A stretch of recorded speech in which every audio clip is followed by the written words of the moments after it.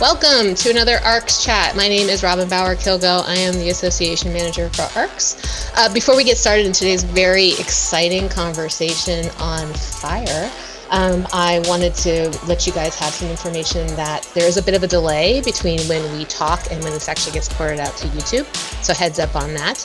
If you want to participate in the chat, please make sure you are signed in to your Google or YouTube account. And also for ARCS, we're going to have a thing called a military meetup on November 17th at 7 p.m. Eastern. So if you're interested in joining and talking to other folks who deal with military collections, go over to our website, arcsinfo.org, and you can sign up to be a part of that meeting. So I'm going to go ahead and turn off my mic for just a little bit and hand the start of this conversation over to John Robinette and Becca Kennedy. Hey, everybody. Welcome to another edition of ARCS Chats, and thanks for bearing with our week delay because of elections here in the United States. We do hope that everybody is healthy and safe at the moment as we continue to experience our, lockdown situations. So today, yes, we're going to discuss fire preparation and prevention, but more importantly, we're going to talk about the ways in which we misunderstand our current methods. So joining us to discuss this is Michael Kilby, the Associate Director for Fire Protection at the Smithsonian, Washington, D.C., Betsy Severance, the Head Registrar at the Getty in Los Angeles, and Jared Yaks, Firefighter and Collections Curator and Off-Site Facilities Manager at the Tri-Cities Historical Museum in Grand Haven, Michigan. Firefighter and collections person. I mean, what a unicorn. So lastly, but not leastly, joining us to co-host today is Rebecca Kennedy, Independent Registrar in Washington, D.C., and also the chair of the ARCS Programming Subcommittee and Collections Emergency Specialist. So as Robin mentioned, please, if you have any questions for the panel as we continue our conversation, put that in the chat, sign into your Google or Gmail account, and throw it on up there. Let us know where you're from. And without any further ado, let's get started. My first question I have is for Michael, and wanted to take kind of a macro perspective on things. So can you tell us about some historic fires that maybe have changed how we approach fire prevention and how they've affected that change? Okay, yeah, I was giving some thought to this, and unfortunately, there's no shortage of museum fires that we can learn from. And just about every year, there's a major museum fire. And just in the United States alone, we have about 70 museum fires a year. So, but most of them, don't make the headlines. One of the first fires I thought of was the Museum of Modern Art in Rio de Janeiro that had a fire back in 1978. 90% of the collections were destroyed in that fire. They believed it was caused by either a cigarette or an electrical fault. Didn't have any sprinklers, didn't have smoke detection, didn't have fire separations. But one of the main lessons we learned from that fire was, the building was non-combustible construction, concrete, glass, and steel. And there was, an attitude that, well, this building's not going to burn because it's non-combustible. Unfortunately, that was a real misconception because, the contents of the museum and the collections are combustible. And that's why they lost 90% of their collections. Another fire I thought about was the San Diego Aerospace Museum. I think that was back in 1988. I think it was 1988, actually. I'm not sure. Maybe 1978. Sorry. Can't remember now. But it was about a $16 million loss. The building was wood and stucco. The museum was totally destroyed by fire. The only collection that was left over was a piece of moon rock. Everything else was destroyed. And there was an assumption that, the fire department responded within 4 minutes of the fire being reported. but still the entire museum was destroyed. So, no matter how quickly your fire department can respond, how close they are, that was a misconception that well, we're right next to the fire department. We're going to be okay. We don't need to do anything else. And then closer to home for me was our Museum of American History at the Smithsonian in Washington, D.C. We had probably one of our most severe fires in 1970. The museum was relatively new, probably less than 5 years old. And we had an electrical fire in an exhibit hall. Back then, we didn't put sprinklers in our museums. We didn't have smoke detection. We did, however, have firewalls, what we call passive fire protection, where we divided up the building into sections using fire-rated construction. That fire did about $1 million worth of damage. We had smoke spread throughout the museum, but the fire was contained to one exhibit hall. And it was contained because we had fire-rated walls and we had a set of fire doors that were closed to prevent the fire from spreading to the rest of the museum. So there's some examples of fires that we've learned from in the past. Those are super interesting. What I found especially interesting was that they're all decades old, meaning that they had a strong chance of influencing. Like, for example, my first thought was, you mentioned that several of these didn't have sprinklers or smoke detectors. When did that become common? I think it's still becoming common. Really? And it really depends on what I find is it really depends on who you talk to out in the museum world. I think there's still a lot of misconceptions about sprinklers. And, I still hear comments like, well, what's worse, fire or having sprinklers discharge? Yeah.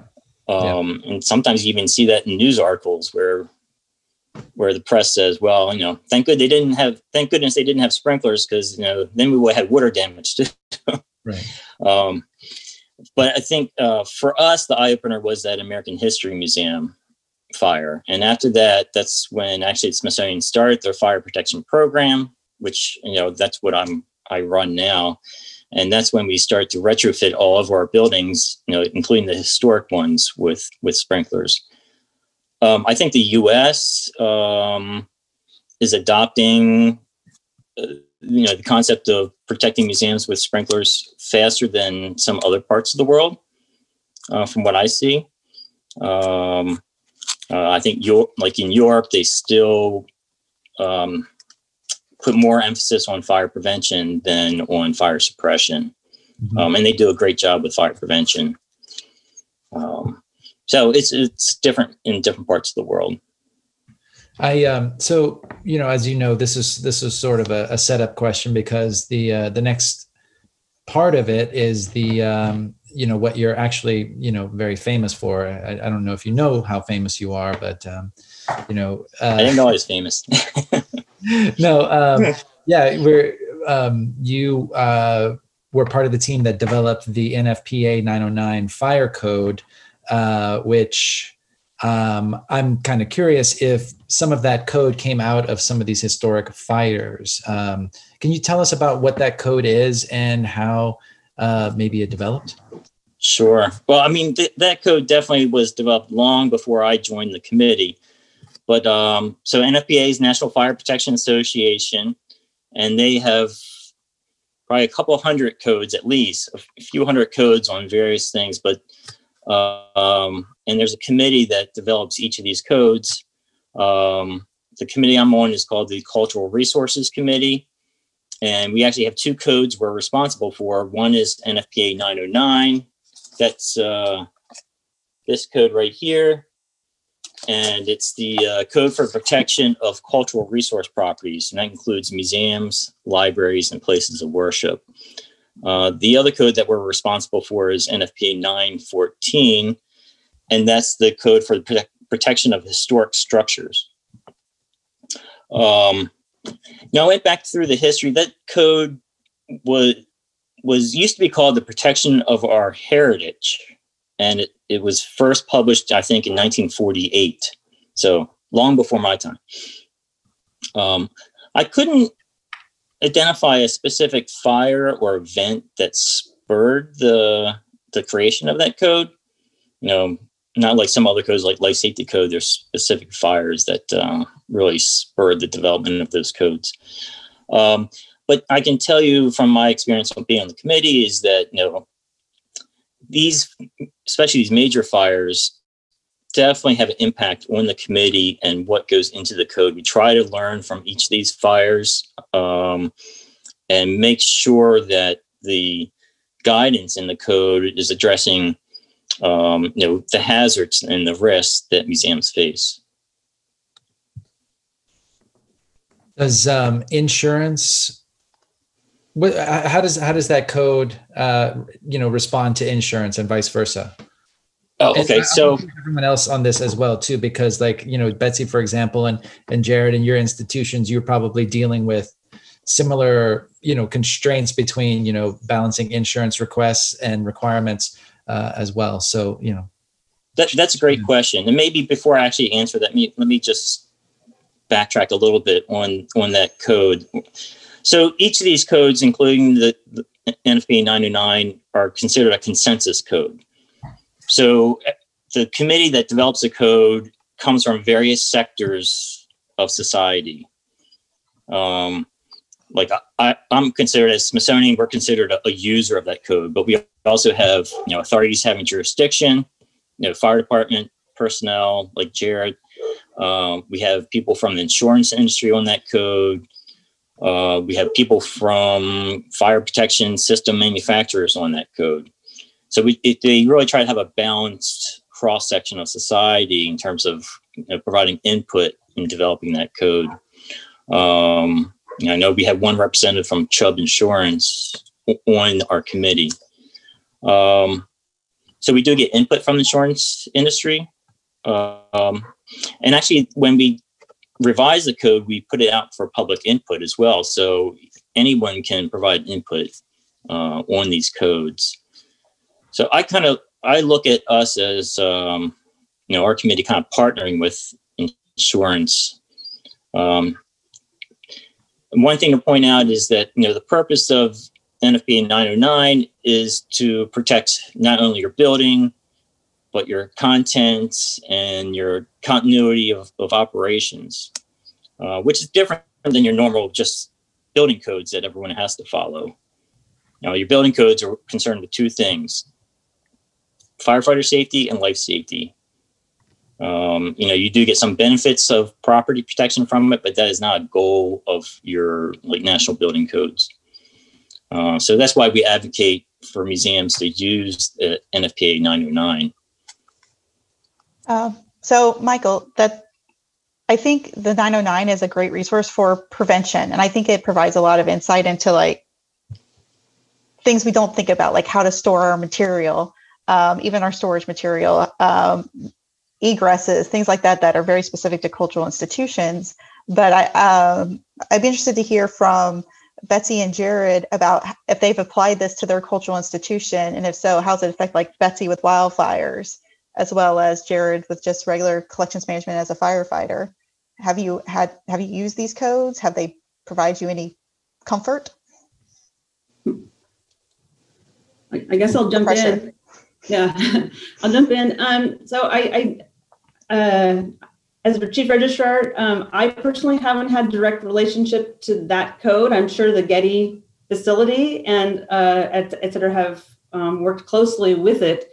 So I can't really speak to that exactly, but I can agree that we do work closely with our underwriters to make sure all the necessary precautions are taking place, all the necessary preparations, facility maintenance with roofs, sprinkler systems, the grounds, tree trimming, brush clearing, staff training, ensuring that we have a defensible space around the museum buildings. And we obviously try and follow any suggestions that they might have.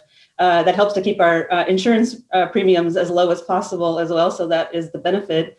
And you guys said you do kind of pay, you either pay higher premiums or you pay to invest into your building and into your community and the protection of the cultural objects, under our roof. obviously the last thing anybody wants is an insurance claim. So we certainly do want to follow those recommendations in terms of what's been learned from the past, from different experiences. And as we know, the artworks can't be replaced, but so it's really better to invest in the facility and in the staff training and all. So is that sort of a three-way conversation between you, your insurance and your underwriters and the facilities? Definitely. I would throw in their the grounds folks as well, and local, first responders, local fire department. Yeah. Which is a great turnover to Jared, because Jared is a anomaly of a firefighter and a collections care professional. So everything in one. Yes, the unicorn.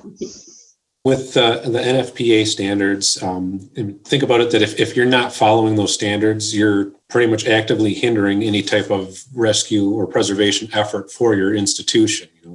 You've got all these people that come together and with this knowledge saying, this is what you need to do to help give your museum or institution its best fighting chance to preserve your collection in the case of emergency. And if you're not following that, you're really making the job harder for the first responders, and putting your museum at a greater loss then, which is going to cost you more in insurance. So it really does kind of help to study kind of those guidelines and then making sure that you're implementing them in your institutions. That way, if and when you do have an emergency, you'll have the best case outcome for it. So. Jared, yesterday when we were talking briefly to prepare for this, you had a great insight into how when we ask the firefighters to come and tour our storage facilities, we are wholly focused on protecting our collections, but we don't often focus on the firefighter standpoint. So can you provide some insight into that? Yep. When you first hear about, a firefighter, he's the guy that goes and puts the wet stuff on the red stuff, goes home, right? So it's quite a bit more complicated, of course. So thinking about when the firefighter department comes in, you got guys that are coming in wearing anywhere from like 80 to 120 pounds of gear. It's like putting a snowsuit on, and then you're going to go run into an oven. So you're limited. You've got your air pack on, and the bottles can last, they say, anywhere from 30 minutes to an hour, depending on the size of the air bottle that's on your back. When in reality, and you're working hard, you may only have about 10 to 20 minutes at best. So, and that's to make your way in, find the fire, fight it, and then make your way out again. So, and with the conditions in these buildings, when we go into a fire, we're doing everything by touch and feel, because there's generally so much smoke, you can't see more than a couple inches in front of your mask or your shield there. So we're crawling on the ground because of the thermal layering in the fire. Down where we're crawling around, it's only a couple hundred degrees. But you get up near the ceiling, it's well over 1,000 degrees in a well-involved fire. These large, like storage facilities or museums, are generally the most dangerous places for firefighters to actually work. When you can't see, imagine going into a different collections building that's completely foreign to you. You don't know the layout of it. Before you do, they're going to blindfold you, take you in the middle of it, and then spin you around and tell you, find your way out in 10 minutes. That's if you lose your hose line and you don't know the way out, it could be incredibly scary and dangerous. That if you run out of air, your life is in jeopardy there. So that's when we would end up calling a mayday. So going into these large structures like this, it can be, if you're not well trained, or if you don't know the structure very well and you get separated from your crew or your hose line, it can be very scary. So when you're thinking about, well, maybe these firefighters can just run in and help grab some items or grab something, they're not really worried about grabbing stuff. They're looking for that fire, and as soon as you start putting water on that fire and putting the fire out, everything gets better. So that's what they're going to focus on. We're primarily going to worry about life safety and then preservation of property. So, but the sooner we get water on that fire, the better conditions get, the safer things get for us.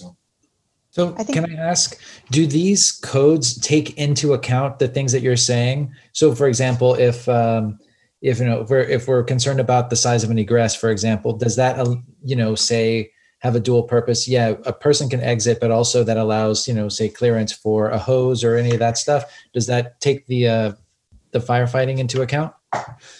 A lot of times we'll want to, if at all possible, control an entry point or an exit point. As soon as when we're starting to get into the fire science kind of things, but when you open or close a door, you're altering flow paths for a fire. So because the fire is going to want to find oxygen and fuel, and then the heat source is what gets it going. So if it finds oxygen by someone opening a door or breaking out a window, the fire is going to go towards that flow path and it's going to grow. So if we can control those doors and kind of compartmentalize the collection, that makes life easier for us. So, and the codes, I know, generally dictate like where you have different fire exits, so that way people can get out of the building.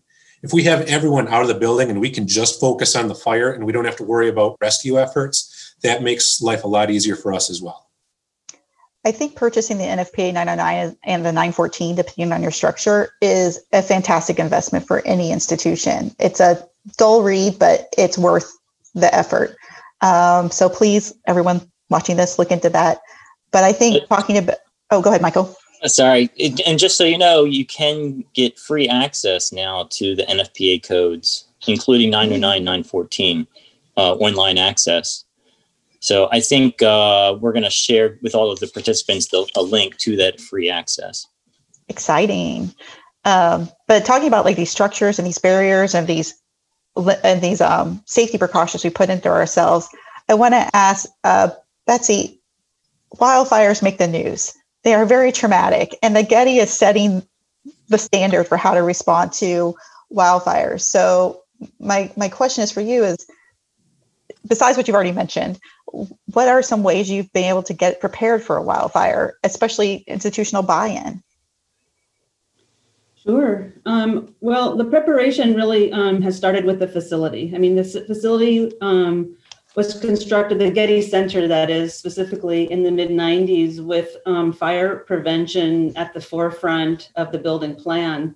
The architects and the planners understood the realities of building in Southern California, a unique hilltop location, annual fire seasons and Santa Ana winds, very dry brush. We get no rain from April to November usually. So I think they had to make a good plan from the very start. Fire-resistant materials, including the travertine cladding, the crushed stone on the roof, the road that encircles the buildings to create a defensible space. Also, of course, good fire suppression inside, landscape irrigation on the outside has been huge for us. We are able to water our hillsides actively and basically saturate the plants. Happily, that exterior sprinkler systems can be activated remotely. In other words, some staff doesn't have to risk life and limb to come on site and get in the way of first responders. Are able to activate those the irrigation systems remotely from their home, from their phone, obviously. They've also built a 1 million gallon water tank to supply both the interior and the exterior sprinkler systems. They've thought through very carefully the plants around the building to try to have moisture-rich plants. We also do a lot of preparation throughout the year, including very definitely scheduled grass and tree clearing, pruning, brush clearing, tree trimming, I should say, making sure there's not dead leaves, dead plants, pine needles. All of that is fuel that can catch embers. So we work very hard to make sure that those are clear. We cleared gutters. We cleared trash left at loading docks. We could make sure that all our eaves are closed with a mesh that no embers can enter the eaves. We're very vigilant to weather forecasts. Any red flag warning, which the Southern Californians will know well, the exterior irrigation is started right away. We soak the plants and the hillsides and put other precautions into place. From a collections management perspective, we even at those red flag warnings often run a lot of our emergency collections management reports for the collection and exhibitions, loans, et cetera. And we are proactive about running all those emergency reports and saving them in a variety of locations so that, again, we can be prepared if, long before we kind of have to be prepared. On the inside, we've got the 4-hour fire doors and walls, the self-contained building modules, good fire suppression system. We also have a lot of extra components on site if we need them to keep things going. We can change the HVAC system so it cycles through existing air or pushes air out as opposed to pulling air in, so we don't bring smoke into the building. We identify doors. As you know, at the Getty, a lot of the doors open out into the central courtyard. So we have a lot of outdoor exterior doors, not into the public, but into the central part. And so those, we identify specific doors that will be used if we have to use them, and all the rest are taped shut so that it's communicated to the few staff that's on site at that point to which doors they can and can't use. But the security staff trains regularly for these scenarios. We can talk later at another point too. We do a lot of tabletop exercises, which really gets the staff comfortable with the process, the knowledge, the passwords, the documents, who does what, and when do you do it, in what order. Again, saving documents to different locations has been a big part of that. I think those are the highlights. I think now would be a great time for you to tell us about what type of training and tabletops you go through. And I think it'd be great to hear from all three of our panelists what type of training they institute from their positions. So let's even start with you, if you don't mind. Sure. So we, even before, even several years ago, we started doing tabletop exercises even before the 2017 Skirball fire, but it's become even more necessary, useful, appreciated. So we sort of have an envelope that's got a scenario in it, and that the envelope is opened and a scenario is announced. And it can be anything from time of day, day of the week. Do you have public on site? Do you have an indemnified show on site? Do you have key staff traveling in other parts of the country or other parts of the world? So we do this and we try and even confirm, what are your passwords to those external cloud accounts? Who's where, who's calling who, in what order are we doing things? Who's prepping information to go to the press, to go to our colleagues who are curious and supportive from afar, but we want to make sure we're communicating efficiently, and we want to know who's doing that.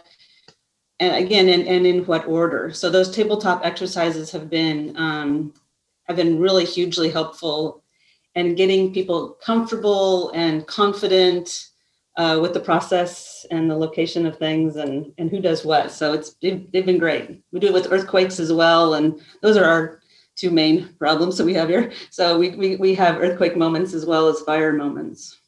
And are these tabletops mandatory for attendance, or are they just come when people can, or do you have good buy-in, I guess is what I'm asking.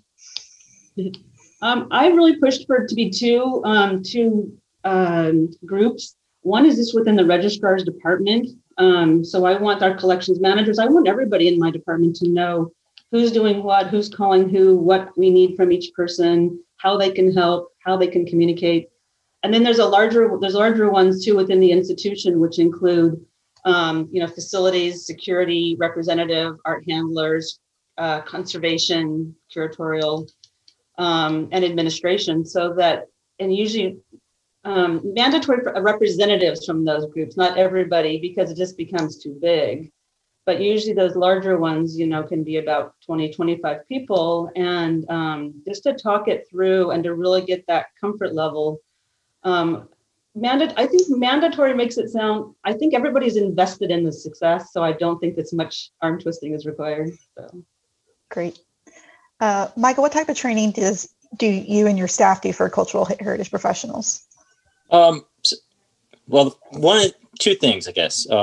First, we've been walking the fire department through each of our museums to make sure they are familiar with the buildings, familiar with the hazards, as Jarrett was pointing out. We walk them through the collection storage spaces.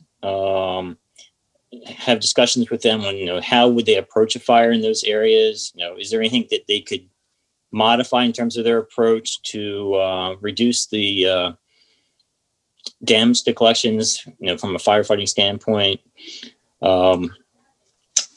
So that's been going well, and we've been doing that over the past couple years, actually. We have a separate emergency management office that's been leading that. And we've learned things from the fire department that, things that we never thought of, just hearing their perspective, whether it's signage or it's identifying hazards. So that's been very informative for us, and it just builds that cooperative relationship between Smithsonian and the fire department. And then on a different side, we've been partnering with our central collections office, working with the collections community across the Smithsonian on training on fire response and recovery. And Becca, I think you've participated in some of this in the past too. We've done 2 live burns at a test facility, like full-scale room fire, where we simulated a fire in a collection storage space. And we invite not just collection staff, but we invite our security staff, our facility staff, and other staff at Smithsonian, so we can develop a coordinated response when the real thing happens. Which works did you burn in that? Okay, John, I'm sorry. Which works did you burn in that? Sorry. Only mock collections. Only mock collections in there. But it's pretty realistic. We have, paintings, books. We even had some collections in ethanol, natural history collections in ethanol, and different arrangements too. Open racks, like what's behind you in your private collection there, John. Yeah. And closed metal cabinets, open shelves, textiles on open racks too. Just so that we have a variety of objects and then the collection staff have to go into the room after the fire once it's cooled down and try to move and recover these objects as best we can. We've also done some experimentation on, we use a variety of different types of shelf liners and dust covers and see how those perform in actual fire. Are collection staff ever involved in that? I'm thinking about it from the point of view of maybe we should consider this as we store, or maybe we shouldn't store things here or there. Yes, I think these trainings have spurred a lot of conversation between the collections staff and conservators and others as to what type of materials should we use to line our shelving, because use something that's a foam plastic, it's going to melt and adhere to your collections, and may be very, very difficult to remove. Also, we found that storing collections in closed metal cabinets, as you would expect, provides a lot of protection for the collections. So we certainly advocate for using closed metal cabinets when that's possible. Right. If I could just, with these projects we Absolutely. did, we house things in many different materials, from plastics to Nomex to Tyvek to anything you possibly think of. And so when we set this on fire, we were not just looking at how the objects responded. We looked at how the objects responded with the typical rehousing material you would see within a collection facility. And it was very eye-opening, but at the same time, we still had to evaluate our risk. Is our risk primarily mishandling? So we still need to use the ethafoam, or is our risk mainly fire, which melts during a fire, or ethafoam melts during fire. So it has spurred a lot of discussion. So there's a video we can share with people. Oh, yes. But Michael, can you also talk about fire extinguisher training? Oh, sure. So we offer fire extinguisher training to any staff at Smithsonian that want it. Certainly all of our security officers, who are typically the first to respond to a fire, are required to get extinguisher training. For the rest of our staff, it's really on if they request it, we provide it. We certainly tell our staff that, only fight a fire if you're trained and if you're comfortable. And one of the key things with fire extinguishers and using them is to know what extinguisher can handle and what it can't. In the training, we always say, a small office type trash can fire is about the limit for a fire extinguisher. Most extinguishers only give you about 30 seconds of firefighting capability, and then you spent the entire contents of the extinguisher. Great. Jared, I don't know if you have anything to add to that. Part of it too is just thinking about the different types of extinguishers that are out there. They have their advantages or disadvantages. The misting or foaming extinguishers are great at like penetrating, get down into the seat of the fire and cool it down where the stuff is actually burning. But again, you're getting everything wet, or you're introducing that foam, which could be potentially kind of caustic to certain materials. The dry chemical ones are also very effective by smothering and blanketing the fire. But then, of course, you're contaminating all your artifacts with that fine powder. CO extinguishers, they don't have any type of agent, so it's probably the cleanest of them.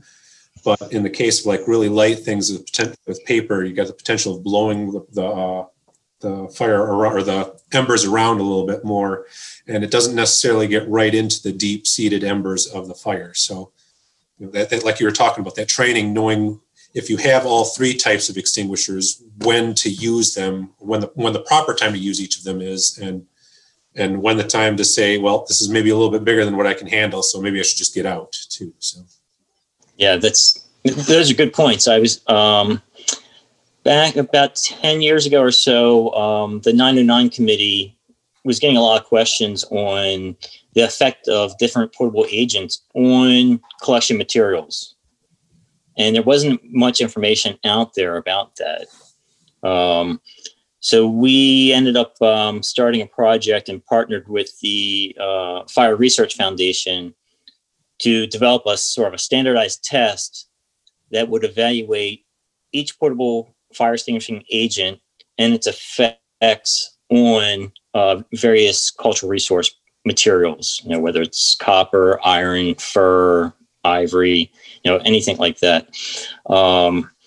And it's pretty interesting. So we developed a test, and then we tested about, I can't remember the exact number, maybe 12 to 15 different types of materials with various types of agents, CO2, like you mentioned, Jared, water, dry chemical, and then some clean agents as well.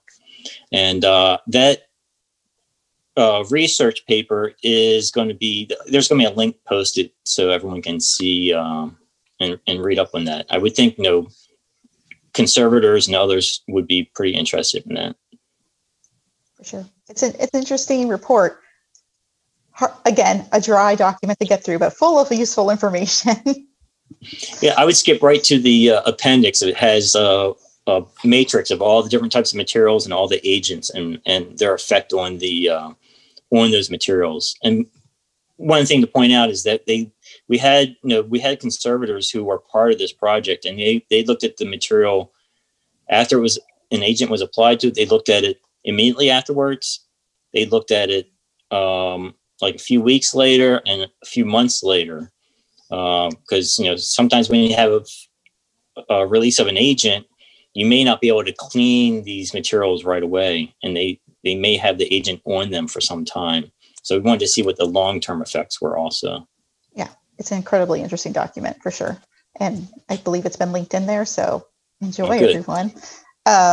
So we've been answering all of our questions. So I'm going to pick one from the audience.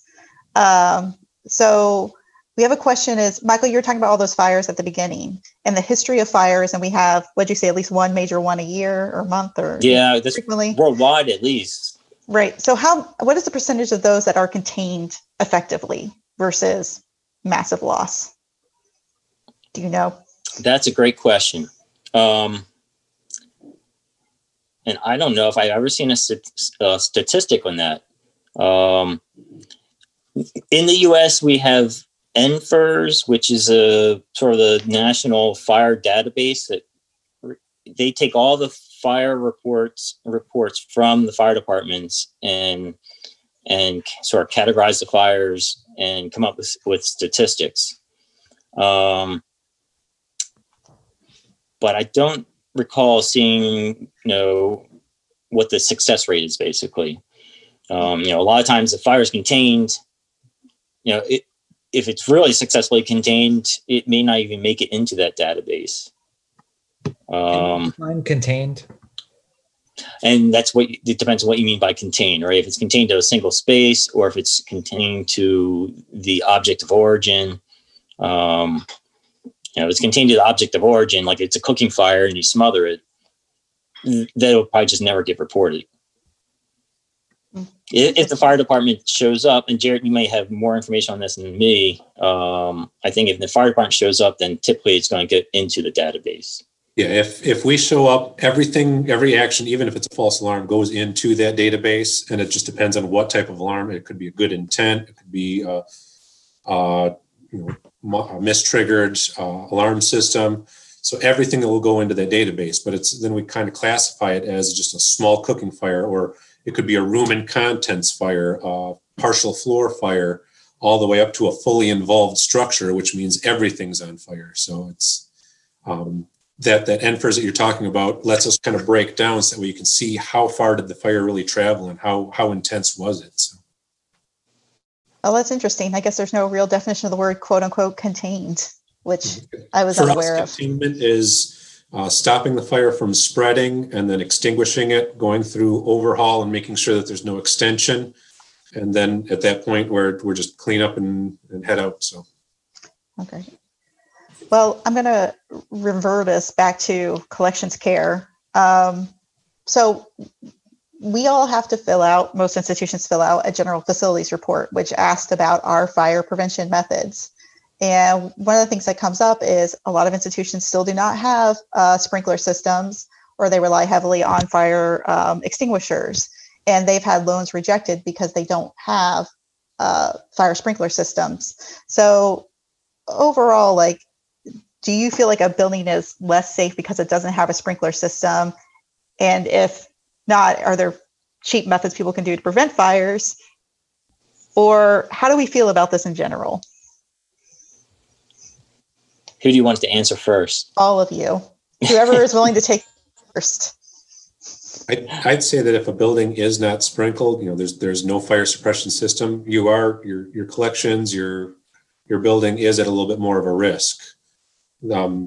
As technology progresses, we're starting to see alternatives to water systems. And I don't know the science behind or the statistics behind a lot of them. Maybe Michael, but stuff like there's these fireballs that are produced by AFO that when they heat up to a certain temperature, they'll burst and throw this chemical agent all over around them in the immediate area. So that's an alternative to a wet system. There are different ways to be able to push CO2 into a room if a fire is detected. So, and again, Michael, maybe a little bit more about some of those systems, but I'm just starting to hear about them and learn some of this new technology. So, yeah, some of those alternatives, I'd say, may be appropriate for areas where you don't typically have personnel, especially like CO2, of course, from an asphyxiation standpoint. And I don't have much experience. I've heard of the fireballs, and I don't even know what they're called officially. I have heard of those, and I think I've heard of them being used in maybe some remote facilities, where you don't have any water available. Also, water mist is something that we haven't put any water mist systems into any Smithsonian buildings yet, but I know National Gallery of Art has put it into some of their galleries. So it is water-based, but uses a fraction of the amount of water that a sprinkler system uses. Of course, there are probably more maintenance because you're using high-pressure pumps and high-pressure piping systems for these water mist systems. On the question of the risk of putting collections in a non-sprinkler building, I certainly agree with Jared that you are at a higher risk. Even when you factor in the risk of water damage, I think you're at a much higher risk. If you have a fire in a building, the fire department comes in, uses hoses, they're going to be using 10 to 50 times as much water as what a sprinkler system would use. Sprinklers are going to, typically most fires are put out with 1 or 2 sprinklers. And sprinklers are putting out maybe 30 to 50 gallons per minute, generally speaking. So that's really a small amount of water. And one thing I always just like to point out is that I don't think I've ever seen a sprinklered museum destroyed by fire. If a building is fully sprinklered, at most you might lose the contents of part of a room, but you're not going to lose an entire collection or entire museum. Betsy, you all have an active loan program. We do, and we do a thorough review of those general facility reports and focus heavily on the fire prevention section of those reports.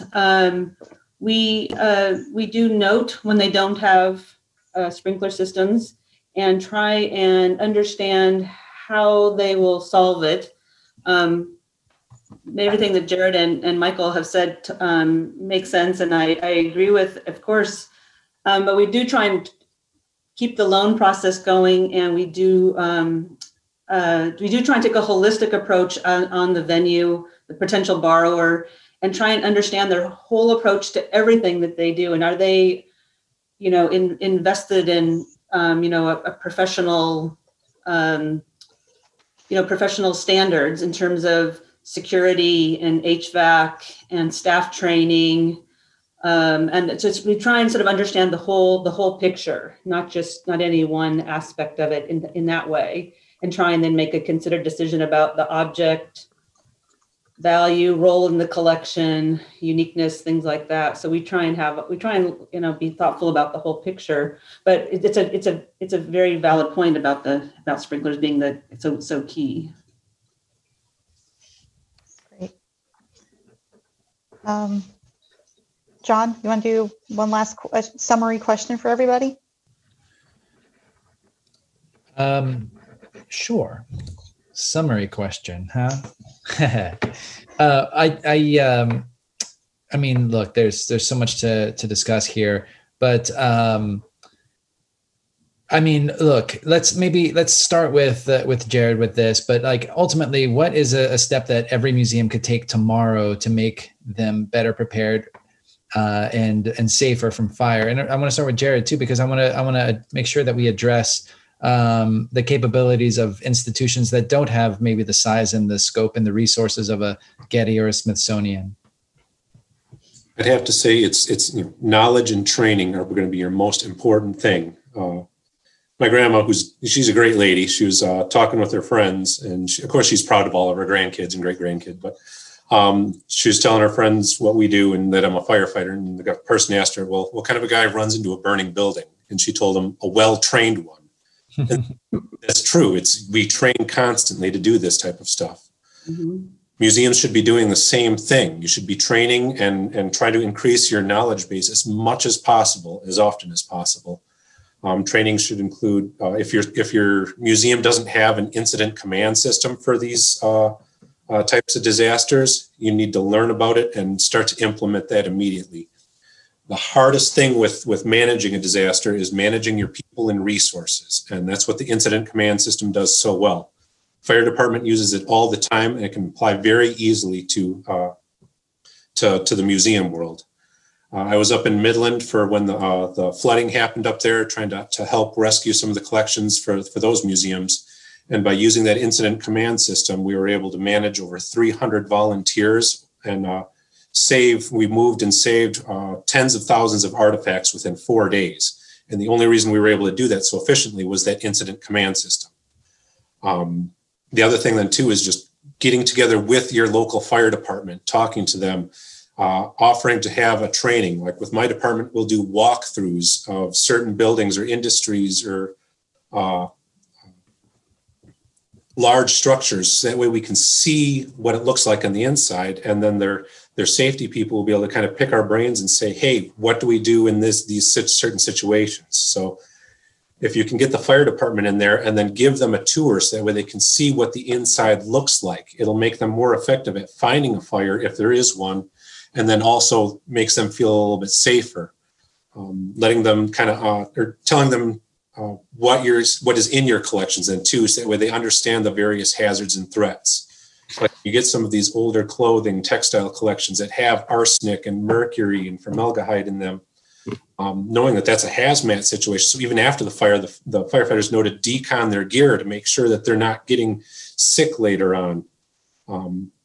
Talking with those guys when they're in there and understanding the flow paths within your museums. That way you know how the fire would behave in your building.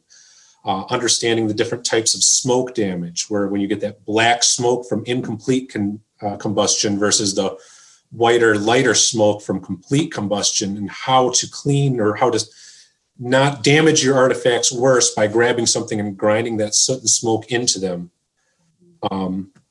Trying to compartmentalize your collection as much as possible. So that way you're stopping the fire from spreading nearly as quickly. Even if it's just a simple hollow core door and making sure you close it every time, that'll buy your department 10 to 15 more minutes to put that fire out before it breaks into the next room. So these trainings are just incredibly important. And then the more you know about what to do in the situation, the more you'll be able to save and the safer your collection will be. Michael, any last thoughts? What can we do that can change our situation just right now? Well, I totally agree with what Jared was saying about training and fire prevention. And typically fire prevention is sort of the lowest hanging fruit. There's a lot you can do in terms of your operations and training that are really low cost. One other thing I just wanted to mention was that in NFPA 909, it steps you through a process of developing a protection plan. So it's sort of a step-by-step process where museum professionals can work with museum management and develop a protection plan that helps you define what your goals and objectives are in terms of fire protection or protecting your collections in your museum. Helps you do a vulnerability assessment. Whether it's maybe your greatest vulnerability is the wildfire, or maybe it is an old electrical system, faulty electrical system. It helps you develop what your vulnerabilities are, look at that, and then develop a strategy for addressing them. And a lot of that is going to be fire prevention, whether it's controlling ignition sources, it's managing the combustibles in your museum, exhibit construction, addressing how you handle special events. Special events can impose new hazards that you don't normally have on everyday occurrence in your museums. So it kind of gives you a sort of a way to do a structured approach to fire prevention, fire protection. Let's see. Any last advice from your experience, especially if it's wildfire related? Everything that Jared and Michael just said, I totally agree with in terms of having the fire, working closely with your local fire department, doing the walkthroughs. All agreed. Preparation, training, all true. From just a slightly different angle, after an event, we have found to be incredibly helpful is a debrief. You get all the right people around the table: security, facilities, collections, art handlers, administration. You get them around the table and you say what worked, what didn't. Record it in a way that you can find it later, train based on the lessons learned. And that has been a huge benefit to the Getty between the 2017 Skirball fire and the 2019 Getty fire, we had those moments and we learned so much. Nothing focuses the mind like having a situation where you had it came close enough to really focus everyone's attention on the training, again, on the facility. We've also had a lot of staff turnover as certain folks have, retired. So it became a moment with new staff. You had to retrain, have that conversation with the new folks to make sure that they knew what their role was, both, at every level and in every department. So the debriefs have been hugely helpful. Thanks so much. Robin, any last comments from our chat that we should be aware of? Had a couple people ask some questions, which we've been throwing around a lot of links in the chat. So that's been fun to try to keep up with that because there's so many good resources out there. So that's been kind of fun to take up with. Someone just added also that it is hard to overemphasize the importance of keeping fire doors closed for reducing fire risk, which I think that's something that is good to push if you have access to fire doors for sure. Yeah, we also got a question about wet pipe versus dry pipe. And Michael, I know you could talk interminably about that. So instead, we linked them to your C2CC lecture you gave a few months ago. Oh, good. Since we don't have much time left. Yeah, Great. That question is a good one, but both Becca and I were kind of like, that's a long discussion for the last 10 minutes. So we're not sure if this is the time to really talk about that. Right, but it is an important topic. And Michael has done a C2CC talk about this, which is now linked in the chat box. So please check that out to learn more about fire prevention. So, I mean, since we're close on time, John, I'll just say thank you for having me and letting me represent the ARC's Emergency Programming Subcommittee. Please, look out for more of our programming. We're trying to do one program a month. So look on ARC social media, read the ARC's updates. We're always trying to make a splash to help you all be better prepared. But also, I can't thank the panelists enough. And I'm going to let John really thank you, but thank you so much from me and my committee. Thanks so much to everybody. So I do want to say, I want to reiterate that, the video, as you watch it back, the chat will be available. So if you're missing the links, it'll remain up there. Also, we'll add the links when we post the podcast. So they'll be in the podcast description as well. So yes, let's once again, thank you so much to the panelists, Michael, Jared, Betsy, and our special co-host, Becca, and Robin as always. So remember to hit the subscribe button for our YouTube channel so that you get notified every time we go live.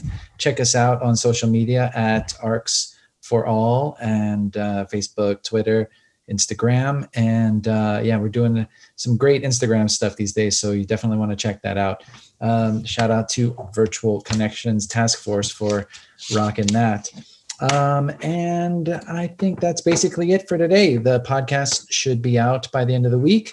And with that, thanks so much for joining us and participating in the chat. And look for one more ARC chat to happen this year in early December. We'll be back for one more episode of 2020, and then we get to look forward to 2021, people. So let's think positive on that for the next year. Thanks, everyone, for joining us. And now, a day in the life. Hello, my name is Jacqueline Cabrera. I am currently a contract registrar in Los Angeles, California. Prior to going independent, I worked at the J. Paul Getty Museum for 20 years as a registrar. I have also worked at the Long Beach Museum of Art and Sotheby's The Auction House.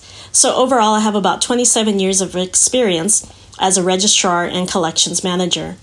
In the 27 years of working as a museum registrar, I've had the opportunity to meet so many colleagues from around the world, from various European nations, Latin America, Australia, the Pacific Islands, and such places as Russia, Tunisia, and Egypt. I've also had the opportunity to provide training workshops for my colleagues and lectures. And this year, along with Monique Abadilla from the DeYoung Museum in San Francisco, provide digital internship tutorials via Zoom calls. Out of all these opportunities, the one that has so far stood out for me as a unique experience is my connection with the Egyptian registrars. Via our professional conferences, I had the opportunity to meet 2 registrars, and we formed an ongoing online connection. Then in January 2009, through the American Research Center in Egypt, my colleague Corey Gooch from the Frye Art Museum and I went to Cairo to conduct a 2-day workshop. Though they had been thoroughly trained for a few years through the ARCE, we were to bring a Western Museum registrar perspective to their learning agenda. So Corey and I prepared lectures on various registration and collection management topics. During our time at the museum, we also had the opportunity to walk through the galleries when they were closed to the public. I can't tell you how surreal this was for me. Archaeology is one of my favorite topics, and I've always dreamed of going to the Cairo Museum. So to be walking among such wonderful objects in these galleries was such a thrill. But the thrills didn't stop there.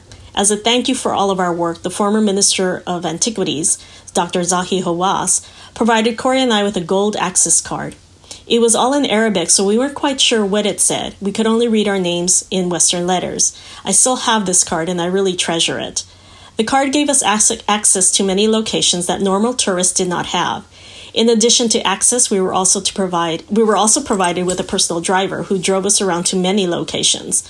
The following 3 locations were not open to the public, or they were closed for the digging season, but we were given access to them due to our connection to the Registrar Training Program. First, it was in the Valley of the Kings. We got to enter into King Tut's tomb, and then to Kent Week's K-12 tomb, which is where Ramses the Pharaoh had all of his sons buried. It's a very important site in Egyptology. In the Valley of the Queens, we got to enter Queen Nefertiti's tomb. Now, this tomb had been conserved by the Getty Conservation Institute, where Corey had started her career at the Getty, so it was a special moment for her to see the tomb in person. As you can imagine, it was amazing to be inside these tombs with no one but ourselves and our guide. I recall that when we would arrive at the various archaeological locations, the person in charge would always say, "You must be very important. Not many foreigners are given this access card." It truly was amazing. Corey and I still can't believe we were given such visitor status, even at this time. Corey and I spent 2 weeks traveling around this wonderful country. And had it not been for the Arab Spring riots that happened a year later, I know that I would have gone back on a regular basis to keep in touch with the Egyptian registrars and to provide up-to-date training that was relevant. And I still hope to return one day. Being a museum registrar gives us access to so many behind-the-scene opportunities that not everyone who works in the museum gets to have. After 27 years, I still feel I have chosen my museum path wisely. I look forward to more adventures out there waiting to take place, more collections to discover and see, and more colleagues to meet.